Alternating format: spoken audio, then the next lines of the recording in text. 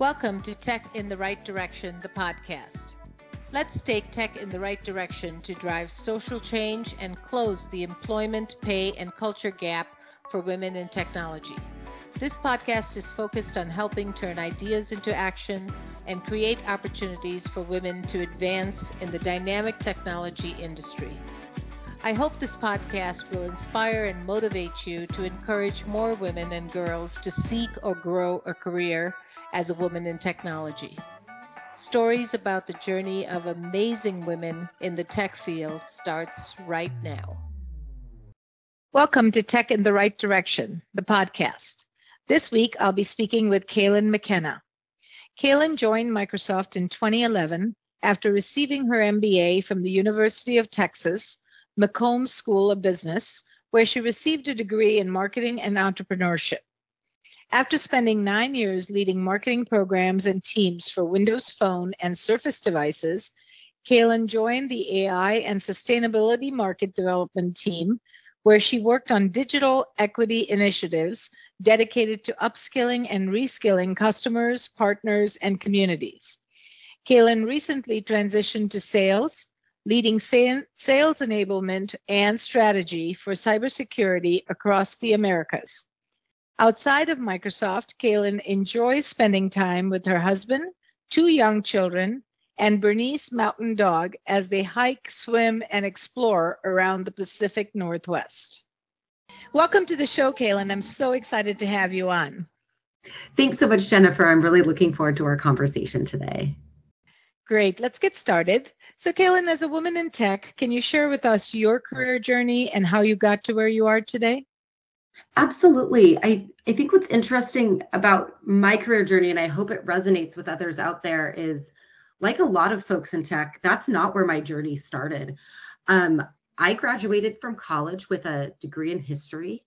I moved to Washington, D.C. to work in politics. And after a couple years, I decided to go to business school and pursue an MBA.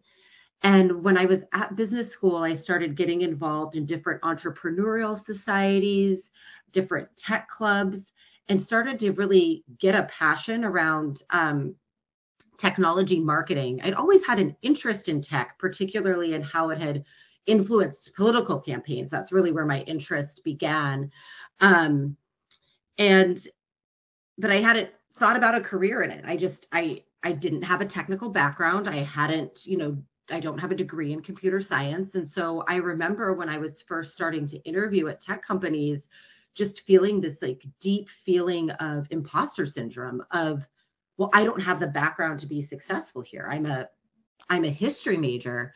And what I heard resoundingly from every place that I interviewed was, you don't have to have a tech background to work in tech, particularly for the roles I was interviewing in, which were largely marketing roles.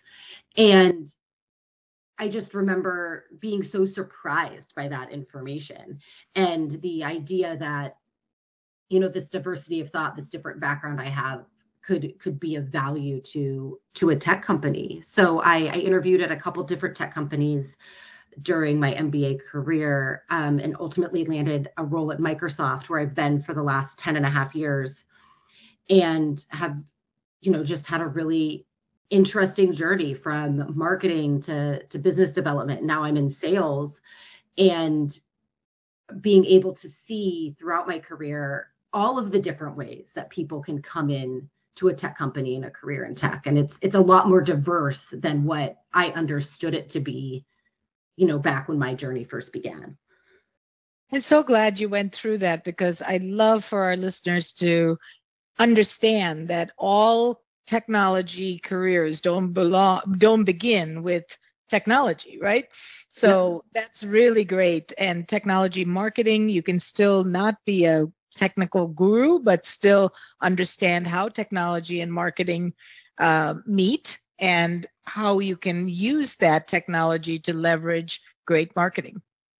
Yeah, absolutely. And I remember in one of my interviews, when I was talking about not having a technical background, the interviewer kind of stopped me. We can teach you the products. We can teach you the tech. What we're looking for is someone who knows how to do the storytelling, is able to really think through the business processes.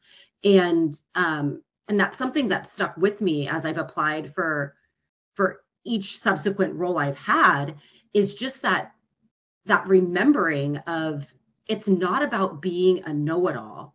Mm-hmm. It's about being able to learn the business, learn the technology, and then bring your skill set to the table to add value, and really being, as we like to say sometimes at Microsoft, like a learn it all, right? Like constantly learning and building.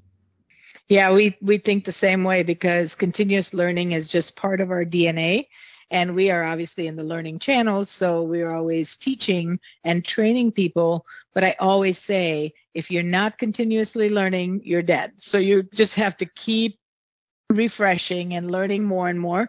And technology changes so rapidly that it gives you that opportunity to always learn. Yep. That's Yeah, great. that was what was so appealing to me about tech marketing when I was first really, learning about it in business school, is, oh my gosh, the industry's changing so quickly. Like the stories you need to tell, the customers you need to reach, the problems you need to solve, they change so fast, and it gives you, so much room for creativity and innovation. I think that's what makes life fun, right, Jennifer? Like that constant learning, growing, pushing yourself to find what's Absolutely. next. Yeah, absolutely.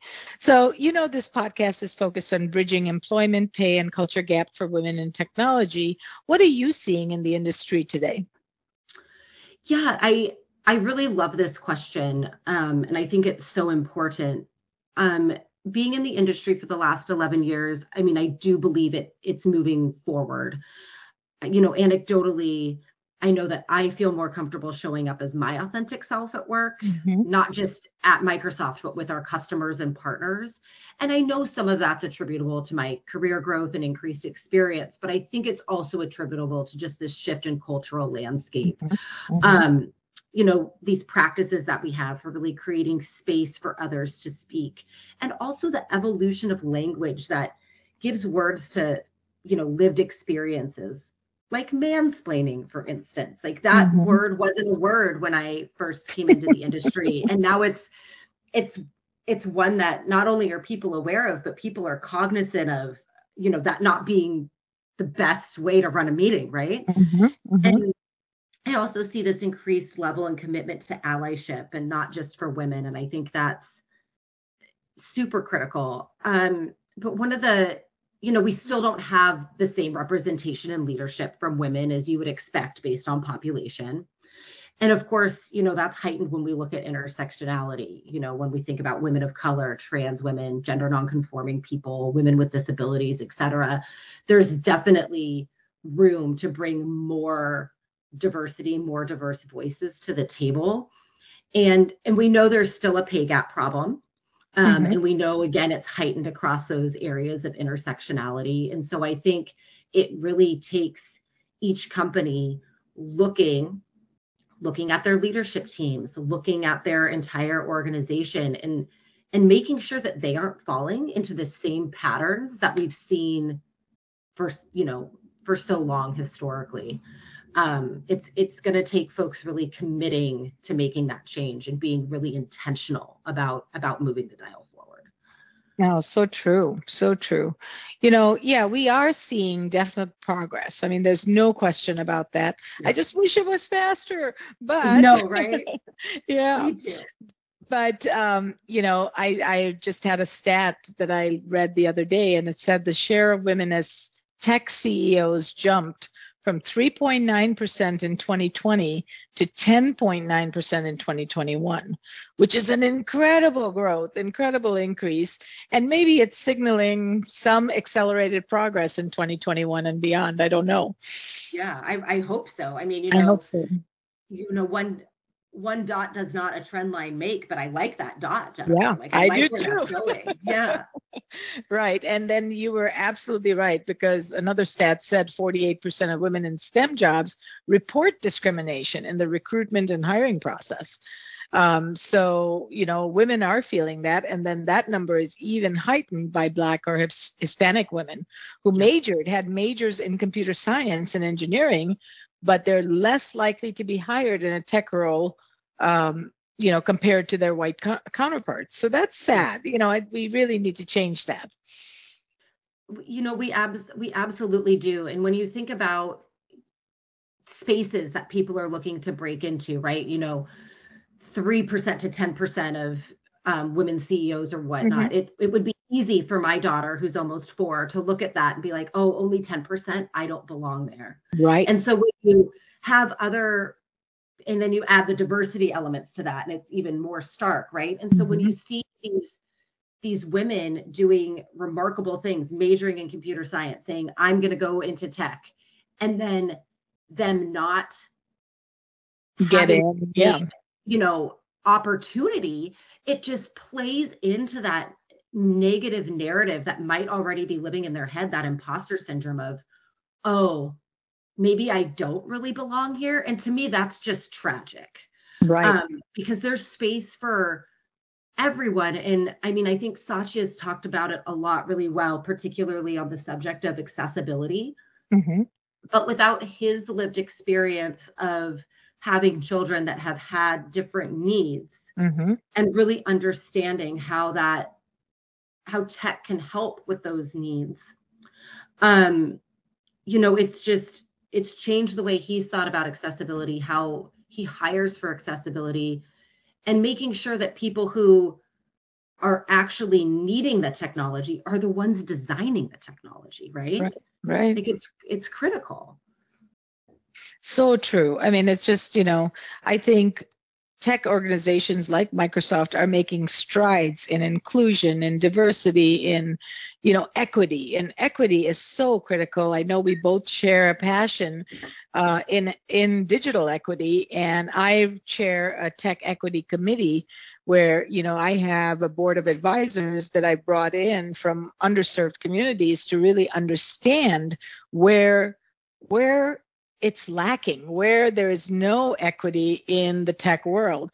And it's on broadband, it's on devices, it's on many, many different areas, and skilling is also part of it. So that was the entrance for my journey. But still, what are your thoughts as to how do we create more equity in the technology industry? Because we really need to. There's so many underserved communities that are just lacking the resources in order to be, at the table. Yeah, no, that's a great question. I think one of the things, and we've touched on it a little bit, is really hiring with intention. We need to really think about what diversity means and what diverse teams mean. And for a long time, I think folks were really spun up on diversity as how you look. So if I, recruit from the top 10 universities, but I'm recruiting people who are Hispanic or Latino or Black or women, then I have a diverse team. But diversity is so much more about how we look. It's our lived experiences, it's our culture, it's how we think, it's neurodiversity, it's ability, right? And to really look at a team and say, I want to have diversity, that means we can't just recruit the same places we've always been recruiting. We have to start recruiting from different places. And that's really the work that first introduced us, right, Jennifer, which is how do we think about hiring folks for skills versus degrees? How do we partner with great organizations that are doing this work, that are going into underserved communities, working to close the digital divide, working to get people proficiency in tech so that they can do an entry-level tech job. Maybe they don't have a college degree. Maybe some of them don't even have a high school equivalency, but they know how to code, and they have the skills to do jobs. They should be considered. Yes. And I think for, the longest time, historically, organizations are, well, you have to have a college degree because it means you have ABC, XYZ capability. And I just don't believe that narrative that we've taught ourselves is entirely factual. I think there's so much talent in different communities, and it's not a lack of talent, and it's not a lack of capability. It's a lack of opportunity. So how do we give folks the skills that they need? And then how do we start to shift the hiring landscape not just in the US, but worldwide, to truly give those people an opportunity to come in and do the work. Because if they're skilling from zero to proficiency, imagine what they can learn once they're on the job. Absolutely. Absolutely. And giving that opportunity, and that's where inclusion comes in. I love what you said about hiring with intention, hire with the end in mind. What is the goal? What do you want to accomplish? And then find the right talent, not if they have a degree or they don't have a degree. Understand their resilience, understand their knowledge transfer abilities. How can they take the skill and act on it and execute on it? So we need to be thinking that way. And when you have a diverse workforce, man, it is so good because you get so many thought processes. Studies show that it adds definitely a lot to the bottom line, from a revenue standpoint, but that's just a piece of the puzzle. Yeah. And then I think adding on to that is, it's not just the hiring piece is critical, but then how do you ensure people have the right support so that they stay? Whether that's through different employee resource groups so that folks feel a sense of community and belonging, whether it's through some different coaching for people who maybe, haven't had a adult in their life who worked in corporate America before and don't necessarily know what that looks like culturally. How are you, really giving people a safe place to land once they join your organization? I think that's super critical as well, because you can hire a wonderfully diverse team, but if people don't feel valued, seen, heard, they're going to go work somewhere else. Right. And so how are you, once you have that team in place, once you're hiring with intention, how are you doing retention with intention as well, right? And really building that inclusive and equitable environment where people feel like they can show up as their authentic selves, because that's critical, right? You think about how much brain power gets lost to covering or trying to fit in. Where if you just, let Kaylin McKenna show up and be Kaylin McKenna, like, the amount of creativity and time and brain power she has is so much more than if I feel like I have to show up and behave a certain way that's outside of my authentic being. And so I think that piece is really important too. Yeah, you're spot on with that.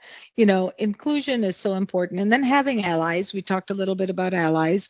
It is so important to have allies within the organization that will give people a voice if they're not able to share themselves, but give them a voice. Stop somebody and give them a chance to speak, to really feel included and feel part of the team. We really practice that in our organization every day.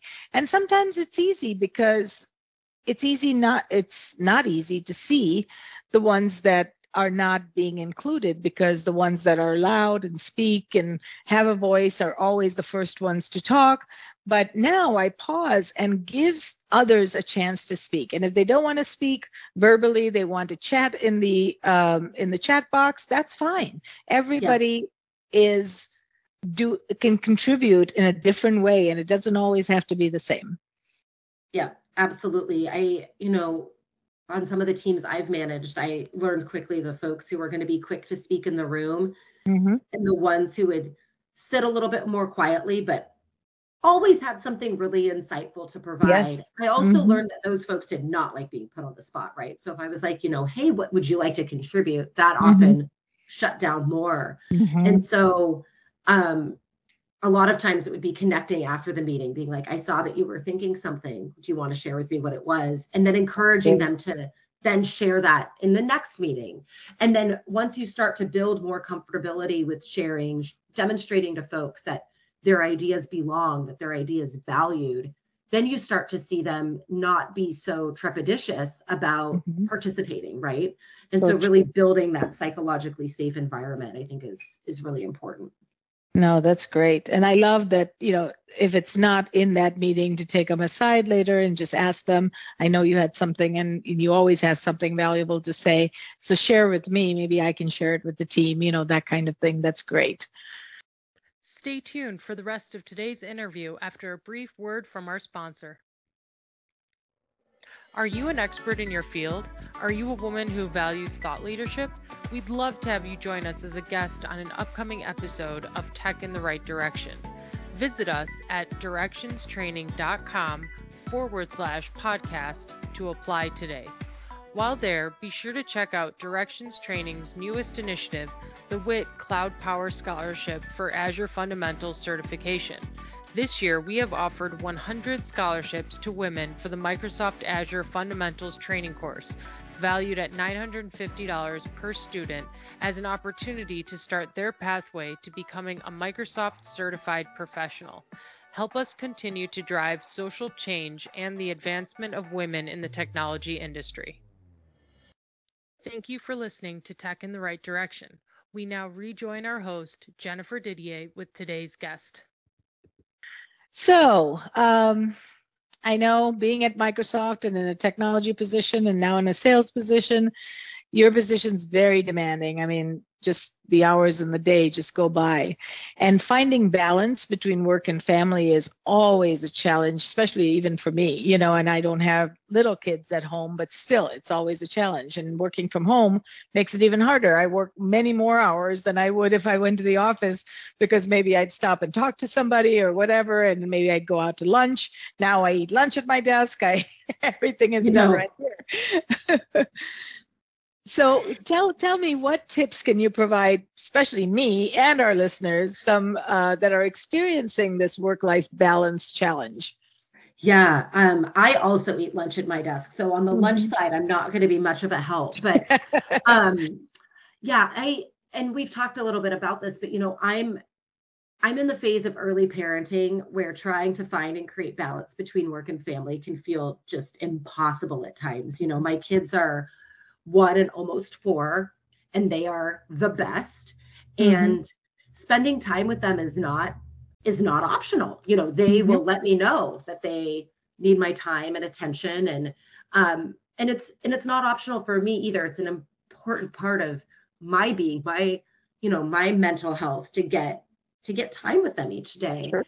And so one of the things that I found that works well, for us during the workday is, and we've been lucky enough to be able to have them in daycare during these last couple of years, which I know is not everyone's lived experience in reality. So that is a privilege that we've had, because it's given our family a schedule, not just them a schedule. It gives me a schedule, right? Like they have to go there at a certain time. I have to pick them up at a certain time.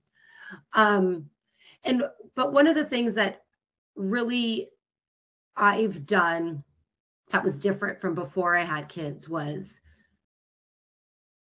I sign off completely when they come home. We do dinner, we do bedtime. That there's no work on the phone, the computer's put away, just so that I'm able to get that time with them. If I have to go back and do something, I'll sign back online later. My favorite evenings are when I don't, but sometimes there's busy seasons and sometimes you have to do that. But it took a while to retrain my brain to like turn it off, focus on tiny people, turn it back on, refocus on work. But I'm glad I built that muscle, because it allows me to be a lot more present with them when I'm with them.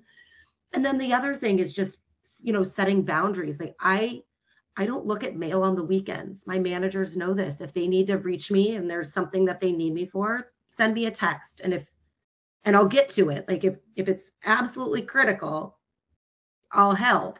But I'm not going to be the person who's just combing through emails on a Saturday morning. Like that's not what's going to work for me and my family. So just setting those boundaries and communicating those boundaries so that other folks, know them and respect them. And I will say that what I've seen on the teams I've been on over the last 2 years is a lot of people are setting that weekend boundary because of exactly what you said, Jennifer. They're like, I'm working so many hours during the week. I'm eating lunch, sometimes dinner at my desk. That, a lot of people are really starting to protect that time. And then the other thing that I look to do is carve out, it doesn't have to be a lot of time, but sometime each day to do something that's just for me. Maybe that's writing a couple postcards to some good girlfriends to stay in touch. Maybe it's, going for a walk with the dog. Maybe it's doing exercise and meditation, yoga, whatnot. Sometimes it's 15 minutes, sometimes it's 45, sometimes it's in the morning, sometimes it's after the kids go to bed. But I've found that having that time that's just focused on me is just super helpful in remembering who I am as an individual outside of both work and family. Because I'm so much more than, A mom and those an two things. employee. Yep, Yeah. yep, yep. Yeah. I love this. So these are great, great thoughts and advice. I love the setting the boundaries, which is really important. But I think where people forget is to communicate those boundaries, so people are not like taken aback and said, "Oh, I didn't get a response." Right. No, this is family time. I need to be with my family. I'm raising my kids to be good adults, to be good people, and they need attention in order to do that. That's so important. This is now that next generation that you are actually training and raising, I guess. So that's so important. And then I love that you took me time, because that is, whether it's 15 minutes or 45 minutes, at least you're taking that time out of the day. I need to do more of that. And I love that piece, to write a postcard or just write in a journal, whatever that Mm-hmm. means to each person. So great, great advice, Kaylin. I love it. All right, so let's talk about leadership next. We've all had bosses, some good, not so good. What are some of the qualities that women possess that make us great leaders? Yeah, I think when I think of the great leaders that I've worked for, and some of them have been men and some of them have been women, the piece that always stands out to me is, who are the folks who sat with me to hear what my goals were, ask how they can help, Mm-hmm. and then make sure that I felt seen and heard and valued in my work. And Mm-hmm. I think um, there is something about how we as women kind of come up in community with each other, where um, we have a lot of practice in making folks feel seen and heard. Like, we might have a little bit more practice talking about emotion, or those types of pieces. I don't like to fall into this gender stereotypes of like, women are more empathetic or women are more this. But when I think about female friendships and what those can look like, I think a lot of what we practice in supporting our friends and supporting our community are things that make women great leaders and managers, because that's really what you're doing as a leader and a manager, is nurturing, is supporting, is listening, is helping people build and dream and become. And that's something that I practice with my tiny people every day. um Sometimes with a great deal of patience and sometimes with less, right? But Mm-hmm. like, Mm-hmm. really listening to them. And the great piece of the practice I have now is, a lot of the communication we're getting from our youngest, of course, is completely nonverbal. He's only one. Mm-hmm. Mm-hmm. And so, reading his different signs for like when he needs something. Last night he was very upset about getting out of the bath, so we had to talk through that with him a little bit. But Mm-hmm. I think those are all great moments of practice um, for how you lead and grow people at work. And you don't have to be a mom to have practiced that. You don't have to be a woman to have practiced that either. I just do believe that I've had more opportunities in my lived experience to practice those skills than maybe some other people have had. Yeah, I think you're spot on the leadership um, qualities that make great leaders. I love who sat with me to hear my goals, to help me to be seen and heard and valued. Those are so important. And that's whether you're a man or a woman, doesn't matter. Anybody, right? Everybody wants to be seen and heard. Everybody wants to have that attention from their leaders to say, how can I help you? How can I help you reach your goals, whether they be personal or professional, doesn't matter. So that is great. I love that. Yeah, I think there's just something really wonderful about someone telling you, like, I'm here. Mm-hmm. How can I help? I Mm-hmm. think that's some of the just best words I can hear someone say. Like, whether you you're use it here or with not, me, you're right? in community, and you want to help me. Like, that's amazing. Like, let's think of how we can, build together. I think those Right. words are just so wonderful.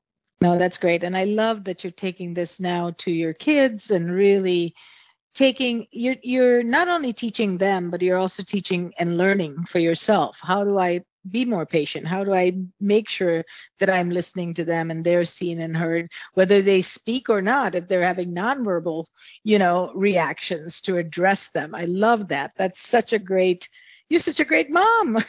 Oh, thank you. The nonverbal thing helps at work too. Like, right? When Yeah. you're really in tune with a tiny child about, like, oh, this person needs something. Mhm. Adults do the same nonverbal stuff if you That's watch, true. That's right? true. Yeah.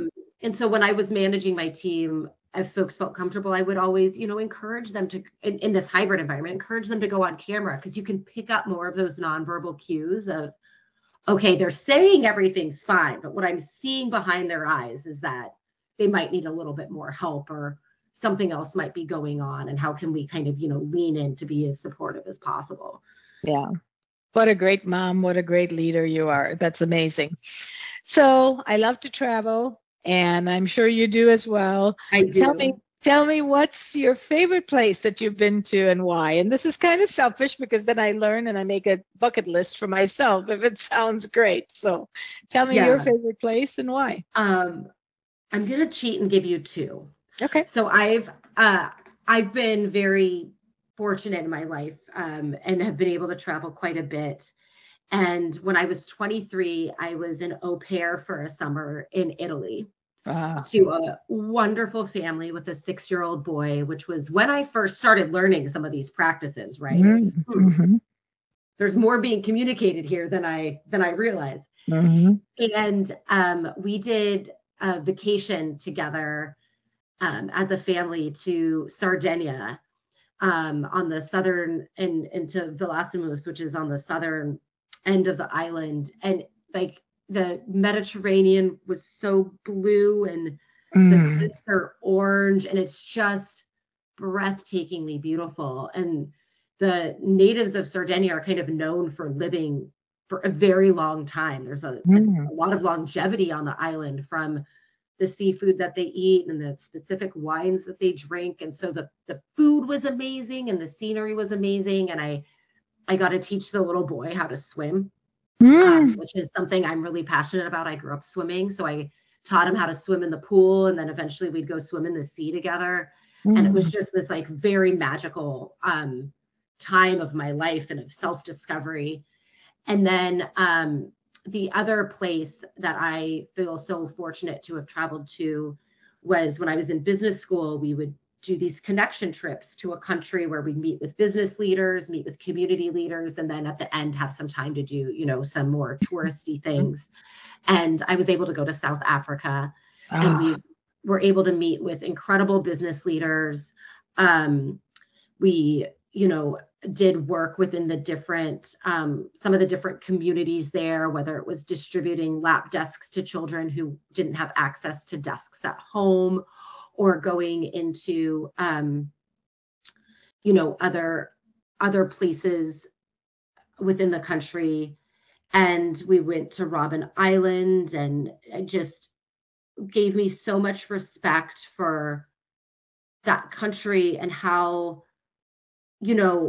apartheid didn't end that long ago. Mm-hmm. I was alive when it was still going, we were all alive when it was still going on this, you and I, but it was in the early 90s. Like, that's not a long time ago. No, To right. see the work that the country has done to acknowledge that pain and to come to healing, I think a lot of societies could benefit from taking a similar approach. I'll just That's say that. great. Oh my gosh. So Sardinia is going on my list and South Africa is on my list already. So that's amazing. I've been to Italy, but not to Sardinia. So Yeah, just, what you said about it just sounds amazing that I want to it's definitely really experience that. magical. Yeah. That's great. Well, Kaylin, this was such an honor to have you. And in closing, what advice would you give a woman considering a career in technology?